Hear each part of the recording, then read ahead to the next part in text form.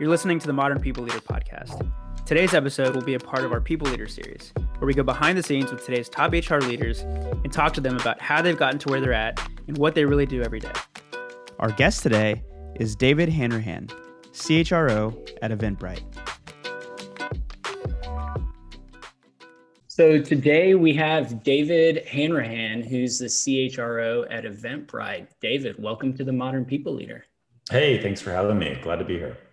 So you were introduced to us by Kristen Barber, and I believe the two of you started your careers together, or I know worked together very early on in your career at Shell in the oil and gas industry. Is that right?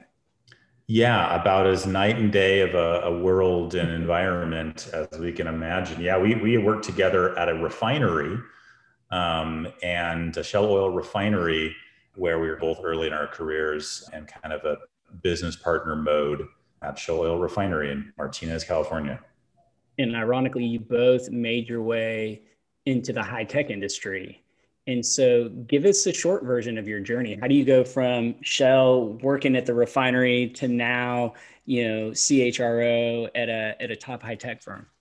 Sure, yeah. So I don't make it too long of a story. I got into this work really just from being passionate about psychology in undergrad, stumbled into a course called industrial psychology, which is psychology of the workplace. And that led me from a couple of professors just saying like, hey, there's this whole field that has sprung up with schools largely in the Midwest because of, the sort of rise of industry in the automotive industry back, almost 100 years ago, where there's factories and labor laws started to spring up, National Labor Relations Act and then the NLRB. And management at the time was suddenly like really unprepared to deal with what was a proliferation of new labor laws. And so they had these graduate programs at places like Ohio State and Michigan State and University of Illinois to help management teams at that time. So when I started looking at these programs, that was kind of their legacy, these kind of programs. And thus I sort of got into it with an interest in labor relations and wanting to do work with unions and management teams and like collective bargaining and arbitration and sort of grievance, dispute and resolution and contracts was all stuff that I was really fascinated by, and in particular employment law. And that's how we started. And that's how me and Kristen met up. And that's how I started my career. And then to end the story, I got kind of disenchanted with that mode of like 100-year-old companies just don't move really quickly. It's kind of like, hey, thanks for all the ideas. We figured this out 100 years ago, just abide by the contract. And that sort of like led me one way or another to exploring a little bit faster moving industries where they hadn't developed a whole bunch of rules yet. And like we were kind of trying to innovate and be creative. And that was tech. So, electronic arts, where I spent about 4 years. And then Twitter before the IPO and through the IPO, Zendesk, Niantic, and then most recently at Eventbrite for the past year and a half or so. And so at Eventbrite, you are the CHRO. Is this your first time in that role? Not the first time in the top people role. So Zendesk and then Niantic most recently was a top people job. The first time with this title of Chief HR Officer. That's the first time with that title. And I think most of our audience know Eventbrite's business. I'm curious, how did the pandemic impact? Clearly there was an impact. Has that changed your business model? What sort of evolution or roller coaster have you guys been on at Eventbrite? Oh my gosh. I didn't know I'd be joining a live events company right before a pandemic put the entire live events industry on hold. But yeah, it was a pretty massive impact to certainly the entire industry and not just us. Impact to travel, impact to hospitality, impact to, wherever people would gather. And so for us, we felt the impact pretty quickly right after. I can remember being at an offsite in Nashville in early March 2020 and just thinking, gosh, this is getting a little bit dicey. We got to get on a plane and go home. I don't even know if they're going to like shut off the sort of travel industry here. And coincidentally, a tornado happened during our offsite. So I was like, this is going to be this is going to be a really interesting year. We wound up taking a look at how we're running the business, basically, And we were running the business in a very unique way, sort of verticals. We were trying to be in every different country. We were localizing product. We were trying to bend the product for different types of creators. And we did two things. We completely flipped our business model. So we said, going forward, through this pandemic and a post-pandemic world, we're going to emerge really strong by being a horizontal company where we're self-serve. So we build a product that is so intuitive and gives our creators everything they need, that we're going to win on the intuitiveness of our product for our creators, rather than having to go through heavy RFP processes, handhold people through event creation, and bending the product depending upon the type of vertical you are. So horizontal, self-serve focus, and really focusing on less geographies, focusing on geographies where we had most of our creators using the product. And that restructuring also involved a major company restructuring. So restructuring the business, restructuring the company. We had a pretty significant RIF, a little over a year ago, which had a big impact to the morale of the company. And so we had a big impact to our creators. That was tough. We had a big impact to our employees. And I guess what I could say is, here we are in July 2021, and we've almost come full circle. Live events are coming back in the US. Maybe each of you have been to sort of a live event of some shape or form. It's great. Eventually that will be in every other country we operate in. We know that we're fortunate here in the US. So live events are coming back. The morale of the company has really rebounded almost night and day. It's almost like the morale of the company when we went IPO. So that's been a pretty significant shift. And so, yeah, it's been a whirlwind. It sounds like it. Like you impacted at almost every level of the company, and now here we are back to where we were before. Not quite, but essentially starting to emerge from all this. I went to my first live event 2 weeks ago, and man, it was just such a thrill to be back in that type of experience. So glad to hear that you guys have emerged in a positive way. Yeah, definitely. Yeah, I'm excited about it myself. Yeah, I need to make it out to a live event here pretty soon. So David, I wanted to ask you about a LinkedIn post that you posted about a month ago. And just so our listeners have some context, I'll go ahead and read it out for everybody. It says, as you hear about employers requiring their staff to come back to the office for X days per week, once restrictions lift, I thought I'd share that at Eventbrite, we leave the choice to our employees. You can come back to the office as many days per week as you want, or continue working from home remote. It's tricky to build a culture this way, but we're going to do it and do it well, because we believe employee choice and flexibility is what will unlock the most of your potential. So first of all, I think that this post resonated with a lot of people. I think it had something crazy like 19,000 likes.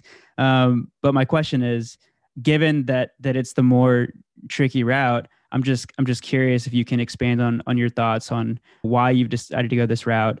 And speaking to the culture side of it, is there anything that Eventbrite is doing to be more deliberate about building culture in this environment where some people are in the office and some people maybe will never step foot back in the office?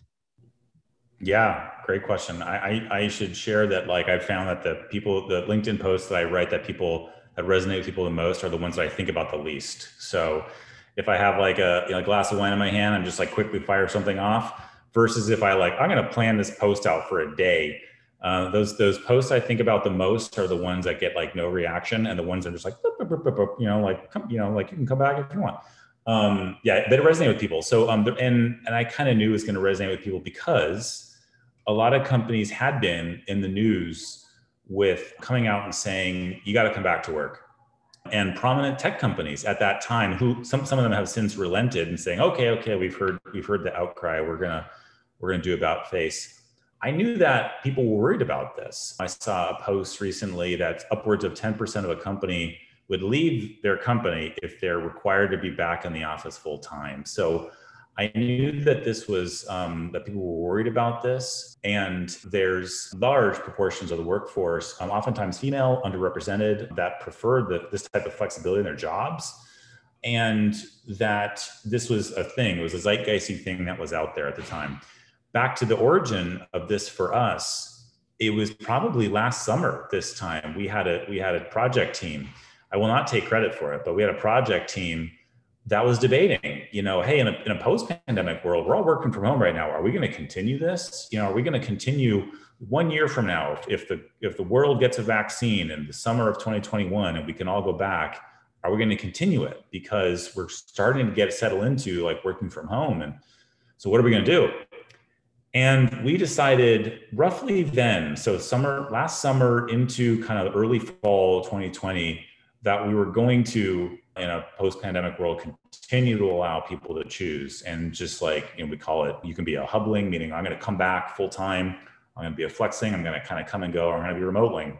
And that choice involved also choosing where you wanted to work. So like, within your country, if you want to move to a different region, province, state, city, et cetera, you can choose to do that. And this idea of choice and empowerment and flexibility was just something we kept coming back to then, and thinking about and reading about and seeing where work was going, that if you trust your workforce, if you operate in a high trust mode, you move quick, you develop great products, like you get the most out of like the really talented staff that you hire. And if you don't trust, that shows up. If you have mistrust, it shows up in all sorts of different ways. One of those is, you got to be in the office. I got to see you. Your leader has to see you. Otherwise, I don't know if work is getting done. And that's common. That is, a lot of leaders are just, they think that way. And it's just not because they're ill will, but it's kind of human nature sometimes. Like, I got to see my team. And so we had these debates. We had some leaders, frankly, who's like, oh, I don't know, I'm not comfortable with this. This kind of seems, this is going to be tricky. Do we really? And I will credit our CEO. So Julia was one of the ones who just sort of said, this is what we're going to do. And we made that choice, and it resonated for people well at the time. And I think it's probably resonating even more so now, once we've realized like how difficult it is and how other large companies are kind of veering against it. And I think the CEO of Asana wrote a tweet the other day that sort of like, he predicted this curve of like, yeah, some of you are saying you're open to it now, but you're going to change. You're eventually gonna, like when Yahoo said everyone has to come back to the office, and there's companies in history that have gone this route of you can work from home, and then like, nope, we're going to change it. And so back to your question, what are you doing? Because we want this to stick.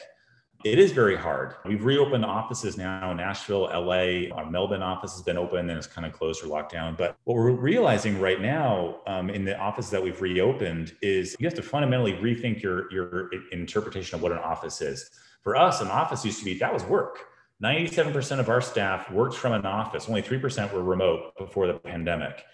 And now in a post-pandemic world, for us at least, an office isn't where work happens. An office is almost just a tool. It's just like your office is your laptop. It could be on a beach. It can be in a mountain. It could be here in my weird office with crown molding. And the office is really just another environment. Like, we provide an environment. Maybe some people feel like they do their best work. They think creatively. If you go for a walk, if you get on a plane, if you have an office that you can work from with good Wi-Fi and conference rooms. And like occasionally we might all want to collaborate. We want to have some in-person experience, because if you're forced to be working from home for the rest of your job, your tenure at a company, maybe that's not good either. Maybe some of us get a little bit sick of that. So companies that are sort of saying we're going to be remote fully are going to have their own challenge with the people who are like, I'm going to occasionally need to see people. I'm going to occasionally need to go into an office. So back to what are we doing? We're iterating and we're learning. Like, don't have it all figured out. I had a conversation on that very same thread you posted with Darren Murphy from GitLab that have done a lot of really great work on this. And then the Asana CHRO about what are we doing? There are various things, like we're starting new practices around when you have a meeting. If you're in the office, everyone should dial into the meeting instead of like some people are in the office and dialing into the meeting from the conference room. Everyone dial in. That's one example. Like having a remote leader, like you have a site leader is an idea we're experimenting with. A lot of what we're doing right now is just experimenting with different practices. We had a workshop yesterday with the managers that are in the LA and Nashville offices that have reopened. We did a workshop with life labs around behaviors of inclusion. I think there's a big part around sort of like you have to reshape your sort of thoughts on like how do you manage inclusively in that type of environment. So that's my sort of paraphrase, is a lot of it is like we haven't figured it out yet, but we're intent on figuring it out through learning and sort of borrowing best practices from others. Well, it's interesting because in the same post that Daniel referenced, you explicitly say that the path you've chosen will be tricky to build a culture, but you've still chosen this kind of digital first, employee centric model, which I think is the right model. But let's talk about culture a little bit. Do you think that culture is changing for most companies in this post-COVID future of work context? Should we be looking at culture fundamentally differently than we have in the past? I think that we all know that the famous Peter Drucker quote, "Culture eats strategy for breakfast," but it feels like culture is changing for everyone just as a function of the situation we're in. So I'm just curious your thoughts there and how culture factored into some of the decision that you made. Yeah, absolutely. I mean, I don't know about you, but when you're going through a pandemic for 16 straight months, like what's important to you in your life changes. I've got kids, you could probably hear yelling behind me. And as a parent, thinking about what's important to me, organizations do that at scale. What's important to us? Like suddenly all our employees are like reflecting on like, do I want to do this job? Is this what I meant? Is this what I was meant to do in my career? I've been kind of forced to reflect. And so I think one way that organizations that are going to really embrace hybrid work or just any big change, we're going to go, remote by default now, to succeed, you go back to your values. I will just share that like we developed values 3 years ago that are a little bit stale. Like, if I polled a random employee, can you tell me our values? I would bet that most of our employees cannot tell me what our values are unless they just heard me talk about them in orientation. And so we have this project team that's kicked off really because of this idea that you have to go back to understanding who you are in a mode when you're highly disrupted. Because if you don't know what you value and then how that shows up in practice, hiring, promotions, like leadership development, even kind of how we communicate in all hands and different forums. If you don't, then you're kind of adrift, right? You're just sort of like, and new leaders are adrift, like, well, I don't know how I should pin this sort of decision on. So like hiring decision or whatever. So I'm just going to go off of my default. Then you have this like divergence in your culture, and disruptive modes can exacerbate that divergence much more than like, hey, everything's kind of like smooth sailing right now. So a disruption for us is going to hybrid work. And so it's a perfect time to go back to the values. And so we have that going on. And so, yes, I think it's highly important for organizations that feel like they're going to be going through some disruption ahead to go back to your values. And maybe they're absolutely right. And the work is really just sort of like, hey, let's figure out how we're actually living these in different practices. But for us, it's both. What are the values? And then how do we have these show up in practices so that we're building a coherent, convergent culture instead of a divergent culture? And I think if we do that, then we're going to manage better through hybrid work. Yeah, and I think it's smart recognizing this is having an impact to our culture. Like the world has changed, our personal lives have changed, this company has changed. And that doesn't mean we've lost everything, but these external forces are certainly having an impact. And like recognizing that is really, really important. I had a call earlier today with an HR team for a large regional bank, and they have a values-based culture. And they have, like, you go to the website, there's like the digital interactive book, and you see a page for each of their values. They pride themselves on this. And they were panicking, like, we've got to focus on culture. We've got to do surveys on culture. And, I asked, like, well, are you sure that that's what you need to be focusing on now? Like, there's so many other things happening. It just was curious to me that they would be focusing that. And I think that's a natural instinct to want to like get control of, the culture. But I think there's so many other things happening that it makes sense to see how this is all going to play out, focus on some priorities, like, bringing your people back into this new working model in a way that is as seamless as it can be, and seeing how this will evolve your culture and take you down whatever direction that is. So that makes a lot of sense to me. And I think, do you have any recommendations to the people, leaders that are panicking right now that their culture is at risk? Well, one thing to think about is culture is a little bit different than engagement, right? So what I mean by that is a lot of the people leaders listening, maybe measuring their engagement, and maybe their engagement is good or maybe their engagement is bad. That doesn't necessarily mean your culture is bad or your culture is good, because one's qualitative and one is quantitative. And you can have great engagement and we have no idea who we are, and conversely, we have really low engagement, but we know exactly who we are. And so thinking of those as different is one suggestion. And on the culture front, in terms of like, how do you actually go about, re-examining who you are? What's the right way to do that? One thing I found is there's no right way to do it. There's a train of thought on engagement right now. Like there's Gallup, or there's kind of like, culture and the 5 questions or whatever. And like, okay, we'll defer to experts there. I'm not going to try and reimagine that wheel. But on how you actually re-examine your culture, you can do bottoms up, you can do top down, you can do sort of like a mixture of both. And sometimes organizations kind of get into analysis paralysis mode there around like, what's the right way to do this? Because if it's top down, it won't resonate. If it's bottoms up, it's going to be inaccurate because it'll be misaligned with what the leaders think. And should we bring in a third party in to help us? Should we do this ourselves? My experience is, as best as possible, get some of the people closest to that piece of work who are like most in tune with the culture, who you think of as like, if I just had to ask, like, hey, tell me about our culture. These five people, and it's a diverse group, different functions, like they would be it. Get them in a room and, hey, we need to do this work. We need to re-examine. They'll figure out a way with some support and resources to make it happen. It starts with just sort of putting one step forward and kind of not trying to overanalyze it too much.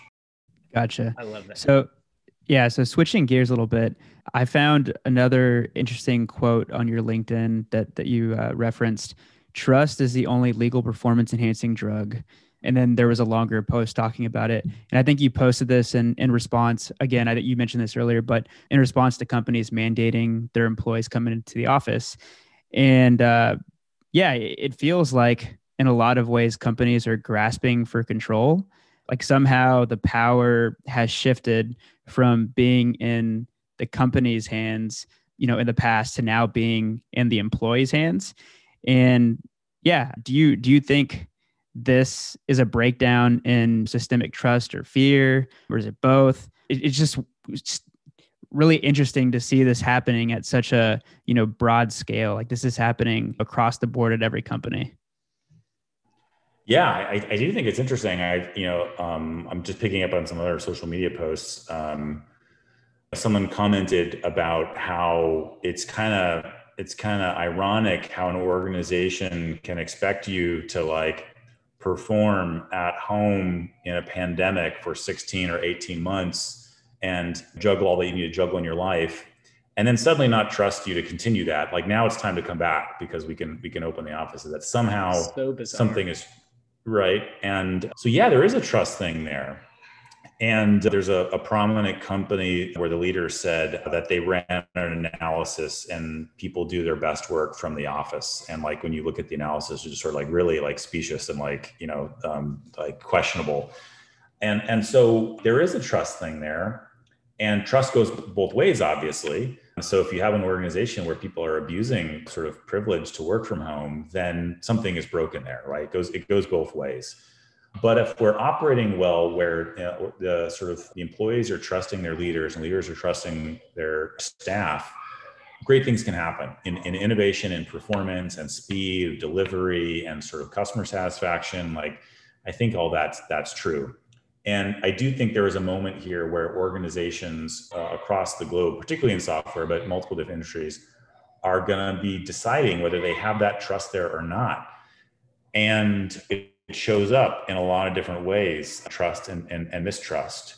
And so I was thinking about that. And the reality is, I'm not so like radical as to say that like, just don't do anything and let your employees like self-manage. And like, you don't have to, like you have to provide direction, like you have to manage, you have to lead, you have to give feedback, you have to let people know like when they've, kind of veered off course. But when you operate with a default to trust, my personal point of view is that if you're hiring good people, then if you default to trust, that's when the magic happens, right? If you're hiring bad people, then obviously it's hard to trust. If you're making hiring mistakes, but if you're hiring good people and you're putting the leaders in the right position, they should trust their talent. And there's a quote, I'm going to butcher it, from an author that I like, where it's hire the best, communicate frequently, provide challenges and rewards, get out of their way, and they'll knock your socks off. And that's maybe a sort of servant leader way of looking at human nature. And there's a skeptic out there that say like, no, you can't. You gotta default to, people are going to kind of try and take advantage of you. I just don't live that way. And maybe sometimes to my detriment, but I believe in trust as being a performance enhancing drug, like that quote. Yeah, I think you said something in there about trust and communication, and it feels like they go hand in hand, right? Like if you're a leader and you're not trusting the people on your team, like why? Is it because you don't have good communication between you and that employee? Because if you feel like something's going wrong, why don't you just reach out and ask them about it, right? Like it feels like it's as simple as that. And then, if it's still not continuing to work out, then yeah, maybe the employee's taking advantage of the company. But I think for the most part, people are still getting their work done. People are still productive. And I think that there should be that trust. Yeah, I've worked with, that's really well said. I can't really armchair psychoanalyze why leaders would not trust, but certainly like we take baggage with us, and like leaders who, founders who have gone through tough times before and have like saved their company, and have really scratched and clawed their way to sort of create a company that is doing really well, may have experienced, breakdowns in trust before, where they're like, never again, never going to let that happen to us again, because I'm looking out for my people, I'm looking out for my family, I'm looking out, and that puts that leader on guard. And so again, it's not ill will. It's like they're doing, sort of like they're taking something with them from baggage that will then color how the whole organization operates. I've certainly worked with leaders that have been there where they can't afford to be trusting, default trusting anymore based on things that have happened in the past. And that's not uncommon. And, if I'm working with an exec coach, I would maybe try and like work on that. Yeah. I mean, that really, having founded my own business, I relate to that. And part of what for me drives that is fear, like fear that we're going to end up in this situation that we're going to have to claw our way out. And we may not be able to do that again, especially in many times leaders have had to claw their way out several times. It hasn't been like a single instance. And so for me, a lot of it has to do with fear that, fear of the unknown and what will happen and where that'll take the business. And I think that is, has to do with a lot of the I guess the seesaw effect that's happening right now. And we're going to return to the work. Oh no, actually, maybe we should trust you more, and we take that back. Some of what you were describing earlier, David. And so, I mean, it'll be interesting to see, how all of this plays out or continues to play out. One of the hypotheses that I've shared with Daniel, I have a lot of ideas and hypotheses, but one of them is that we are entering a new labor market of sorts, that there is a bifurcation of the labor pool, and there is a virtual labor pool and an in-office labor pool, and that companies are going to begin really going hard in the paint in terms of branding themselves as to what are you catering to. And Apple seems to be taking the in office, we're going to cater to the people that want to collaborate and work in office, versus the Drives of the world that have been very vocal about digital first. And so I'm just curious, your thoughts of this idea of there being kind of this dual labor pool now. Yeah, I do think that's probably happening in software, and where it's highly portable, your skill is highly portable, you can do your work wherever you want. And the pandemic, I think, really shone a spotlight on like, I don't need to be in an office. And then organizations at scale saying, we don't need an office. Like, we don't need to be in the office. Like the 9 to 5 in the office, Monday through Friday, I think is a legacy of it's probably a byproduct of labor law, frankly, but it's probably shown to be in software is just sort of like a relic. And thus my skill is my skill for my 9 to 5 in the office employer, or is it portable? Do I need to work 9 to 5 Monday through Friday? Can I work when I want to work? At my company, can I just get my job done in 2 days and then tap out and really kind of come and go as I please? In a high trust environment, you can. That was another part of that post, which is like suddenly, like in a high trust environment, at least within software, like the 9 to 5 in the office just doesn't make any sense. And so yeah, that probably contributes to a bifurcation of the labor pool, and maybe even more segmentation of that. But the in-office versus virtual, I do think there is a divide there. But I think I'm also just like conscious of the fact that like if I'm listening to this podcast and I work for a retail company or manufacturing or something, like I'm like, I'm like listening to this guy talk and like it might not make sense. But I think in software that is true.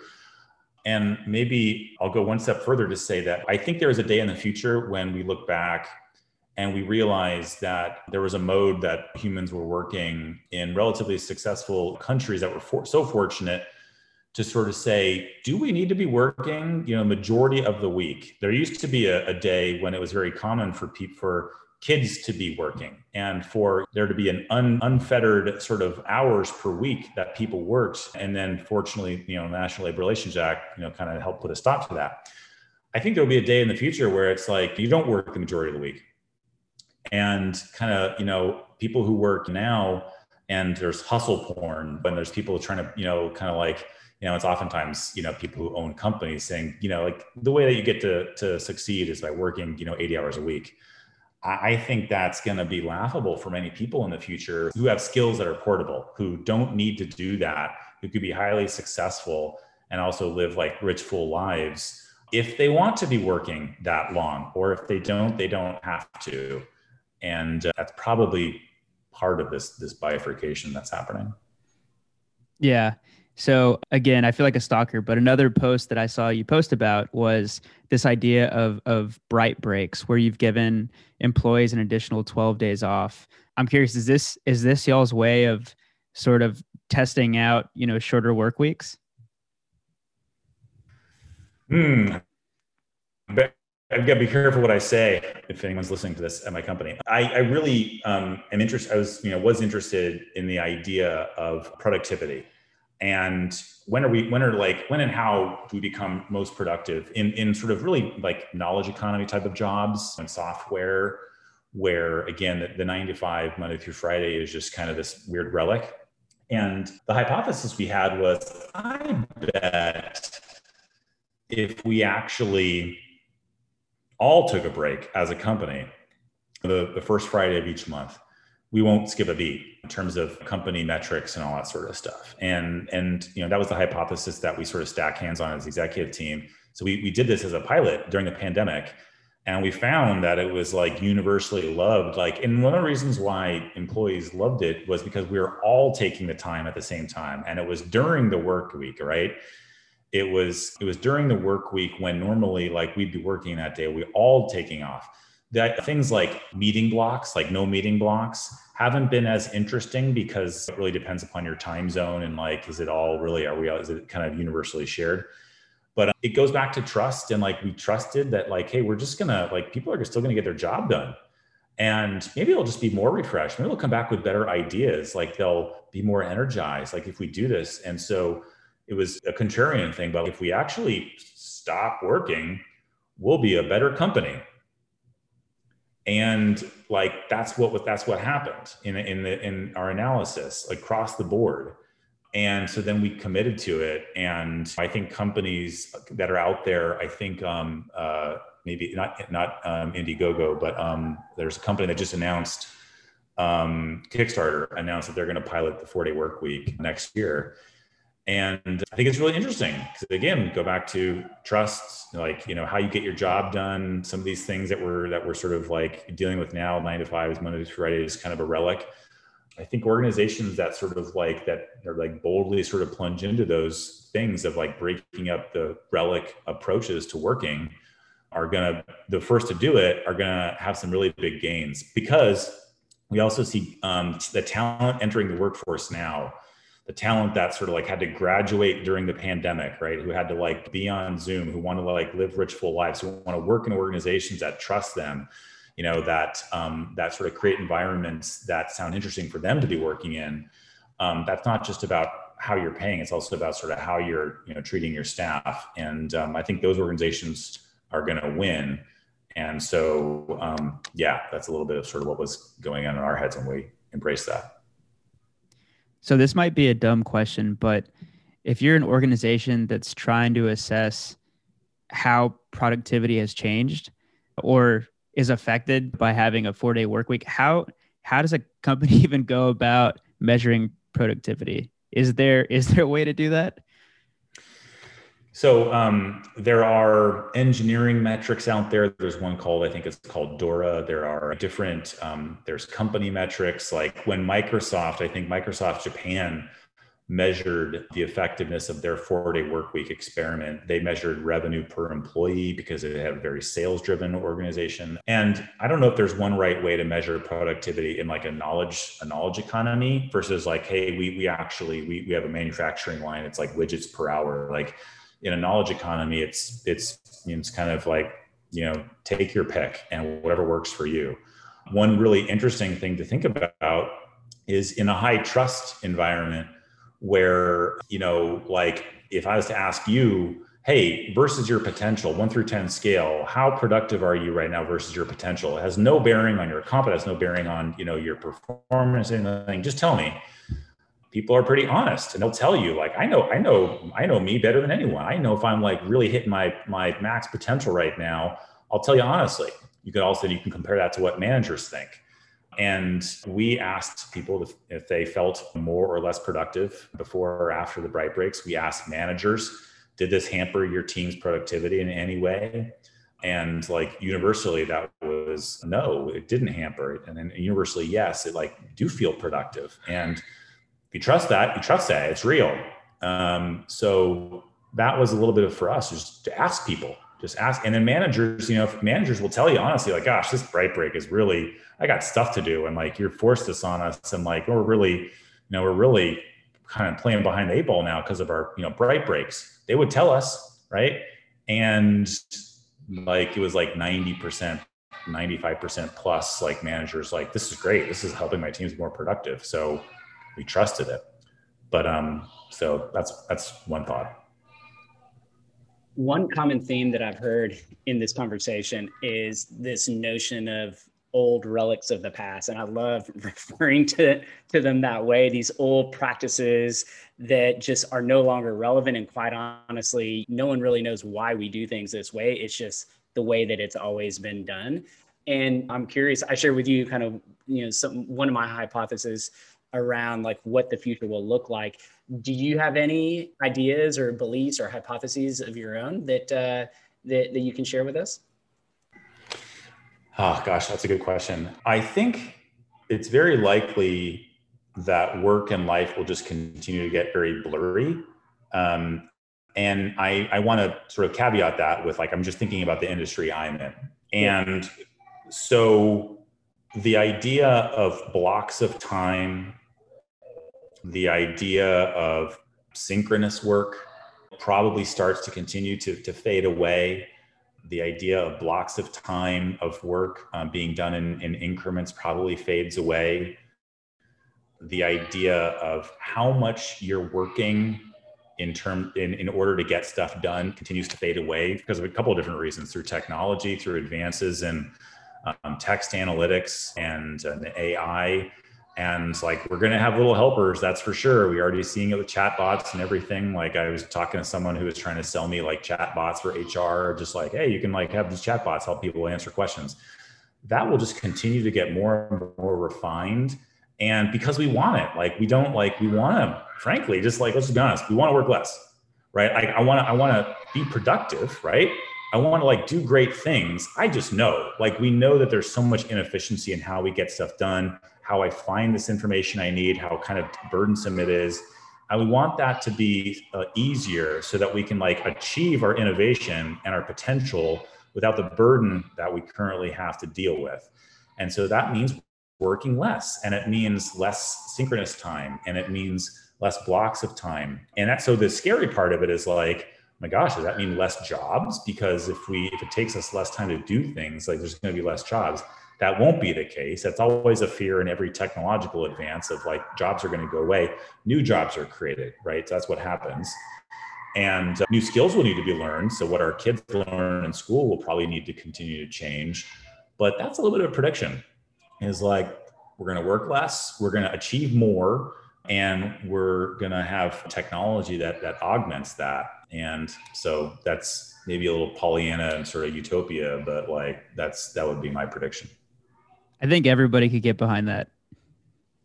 My 11-year-old daughter certainly could. She found a way when they returned to school here in Austin right after spring break, but like right before that she had to go back. She had figured out like, okay, if I get all my homework done within the first 2 hours of the day, I can build Legos and do crafts the rest of the day.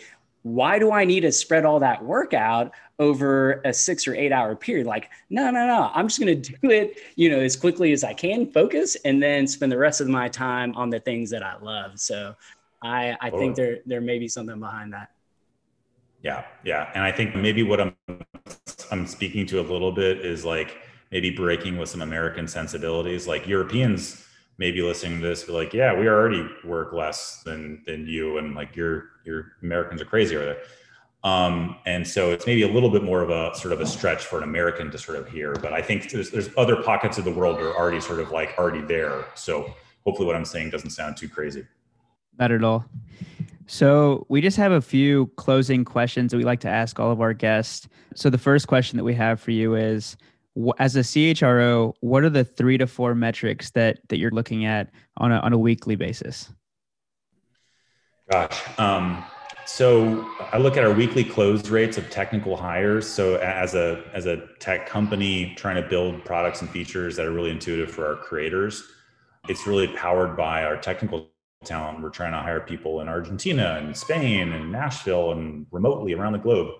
And our pace of hiring technical talent on a weekly basis is something I'm constantly measuring.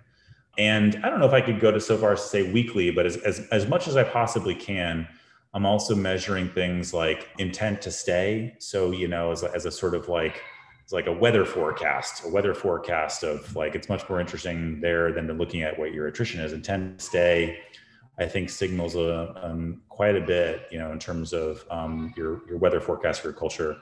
And then another thing I'm trying to look at as much as I possibly can is the experience of our ethnically underrepresented minorities and our female staff compared to majority groups. Their experience, in tech companies oftentimes isn't as great. We see this delta of majority groups saying things are great, my engagement is great, and my intent to stay is great. Then you have this divide.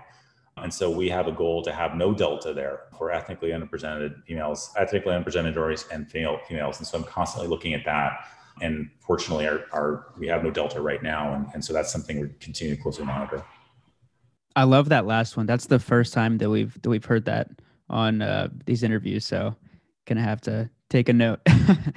So what's something that you'd love to learn from future guests that we have on? Is there anything that you're trying to learn more about right now? I feel as though what I've been hearing from people is that like human psychology is changing, and like neuroscience, the way that we're wired is changing. It'd be interesting to get like an actual, sort of neurobiologist or something, someone who has a neurobiology or psychology background, like what is actually happening.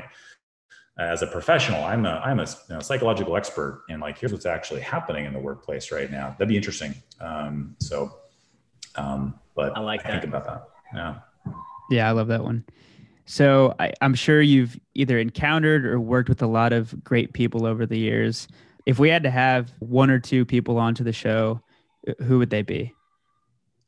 One of the speakers, a speaker, and I think she does executive coaching and does a number of different things. Who like I still think of, like, blew me away with what she talked about.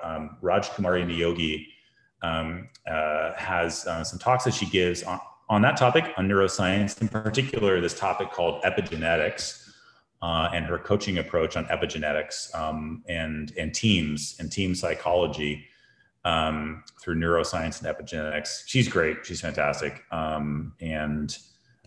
So if I heard her talking someplace, I would stop everything and listen to her.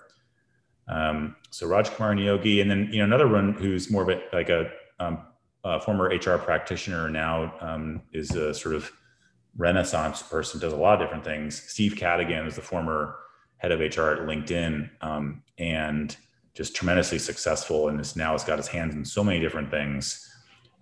Just, you can stop and listen in awe at all the different things that he's doing and thinks and sort of sees and sort of like shares wisdom on. Those are both great recommendations. Well, David, that wraps up the conversation. We're so grateful for you joining us today. I think that there's a lot of great nuggets in here that our audience is going to love to hear. So thanks again for joining us. Yeah, thanks for ripping, David. Great to be here. Thank you, guys. Thanks for tuning in to another episode of The Modern People Leader. We really, really appreciate it. And if you enjoyed the show, please leave us a 5-star rating. It would mean the world to us. And connect with us on LinkedIn. We wanna know what you think about the show. And you can find links to both of our profiles in the show notes. So thanks again for listening, and see you on the next episode.